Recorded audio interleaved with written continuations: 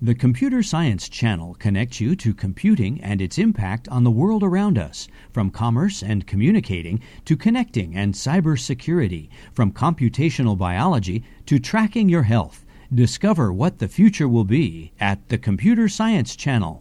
I immigrated from Iran 5 years ago. I always wanted to immigrate because in my country, there isn't enough room for a woman to grow as an individual, to study and to do research. Usually when you do a clinical trial, you have randomized. In one of our classes, our professor started talking about ERSP program and told us that is a great research opportunity. So that's why most of the drug cannot pass the clinical trials. ERSP is a team-based, scaffolded research experience for early undergraduates in computer science. The idea was to find some faculty mentors who are willing to let groups of undergraduates into their lab who would be supported not only by them, but also through this central structured mentoring team to help give these early undergraduates a little more support that they needed as they were getting involved in research. So if I do X4, what's going to happen? My project deals with making a game out of a very complicated computational problem called software verification. Our professors and our advisors built this game on Facebook, and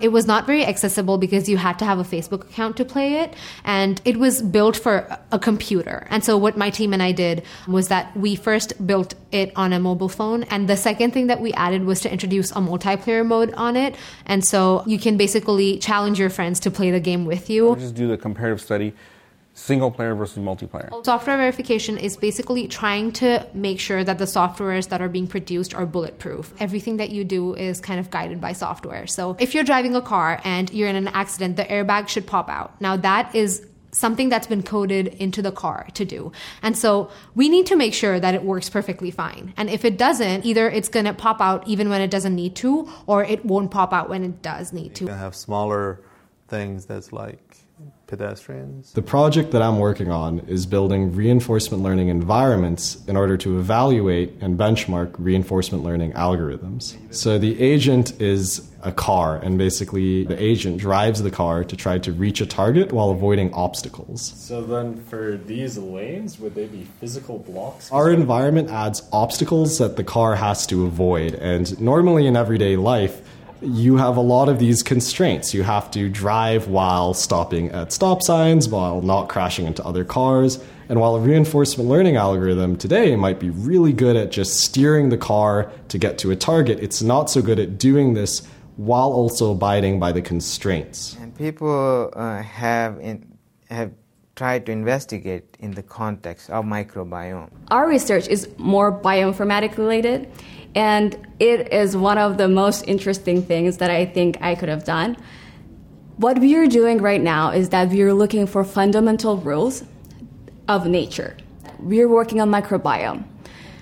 Microbiome is what lives within us on nature everywhere. There are a great amount of microbiome data available to everyone.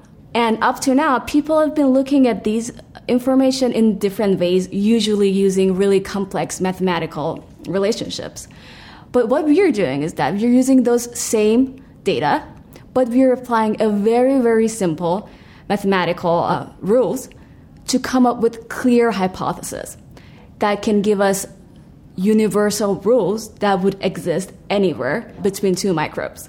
As of right now, we have found multiple really interesting relationships that are related to food poisoning and how it can be inhibited, hopefully. And we have the ability to take that into lab and confirm our hypothesis, which is something that do not exist usually in this field. Because this is a funded project. So in addition to the faculty mentor from the research team, they're mentored by a central mentoring team, including myself as the program director and a graduate student assistant.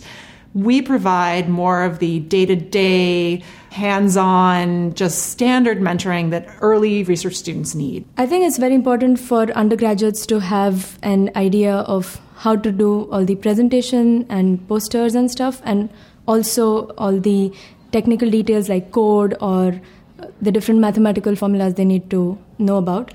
Because regardless of whether you go to the industry or you stay in academia, you will need to own a product end-to-end someday. It was important to me to target ERSP at students from underrepresented groups, is that those students generally have less experience before college.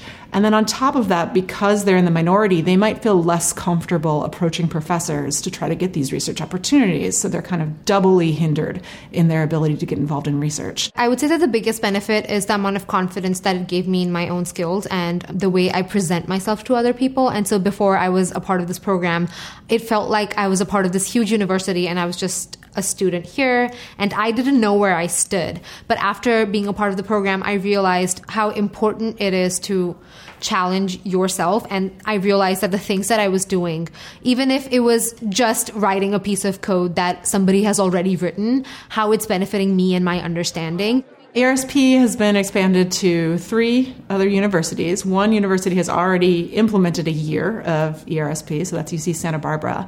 And they said they've been really surprised with how well the program works. This idea of engaging sophomores in research is a little bit out there. People take a little bit to warm up to the idea that sophomores could really do something meaningful in a research project. And I think they've been pleasantly surprised by how much the students have been able to do and how well the structure of the program works. The initial funding for ERSP came from the NSF. That was our launch funding, our pilot funding. And since the program's been running now for 5 years, that funding is finished. I've been fortunate that the department has been supportive of kind of bridging the efforts and keeping it going. But what's going to be really important for the program's future is finding a way to financially support it as we move forward. I get it. That makes a lot of sense. I love it. That's great. The thing that I really like the most about being involved in this program is to see the students blossom. They spend a year doing research and they get to learn and they get to explore the ideas. And at the end of it, they come out with confidence, with pride, and with excitement about research. And I think that's really a wonderful, wonderful thing to see. When we started back in September, I had no idea that we would be presenting something like this today. I am a totally different person in terms of my knowledge, in terms of the things that I can do. I could not believe that we could accomplish this much within a year.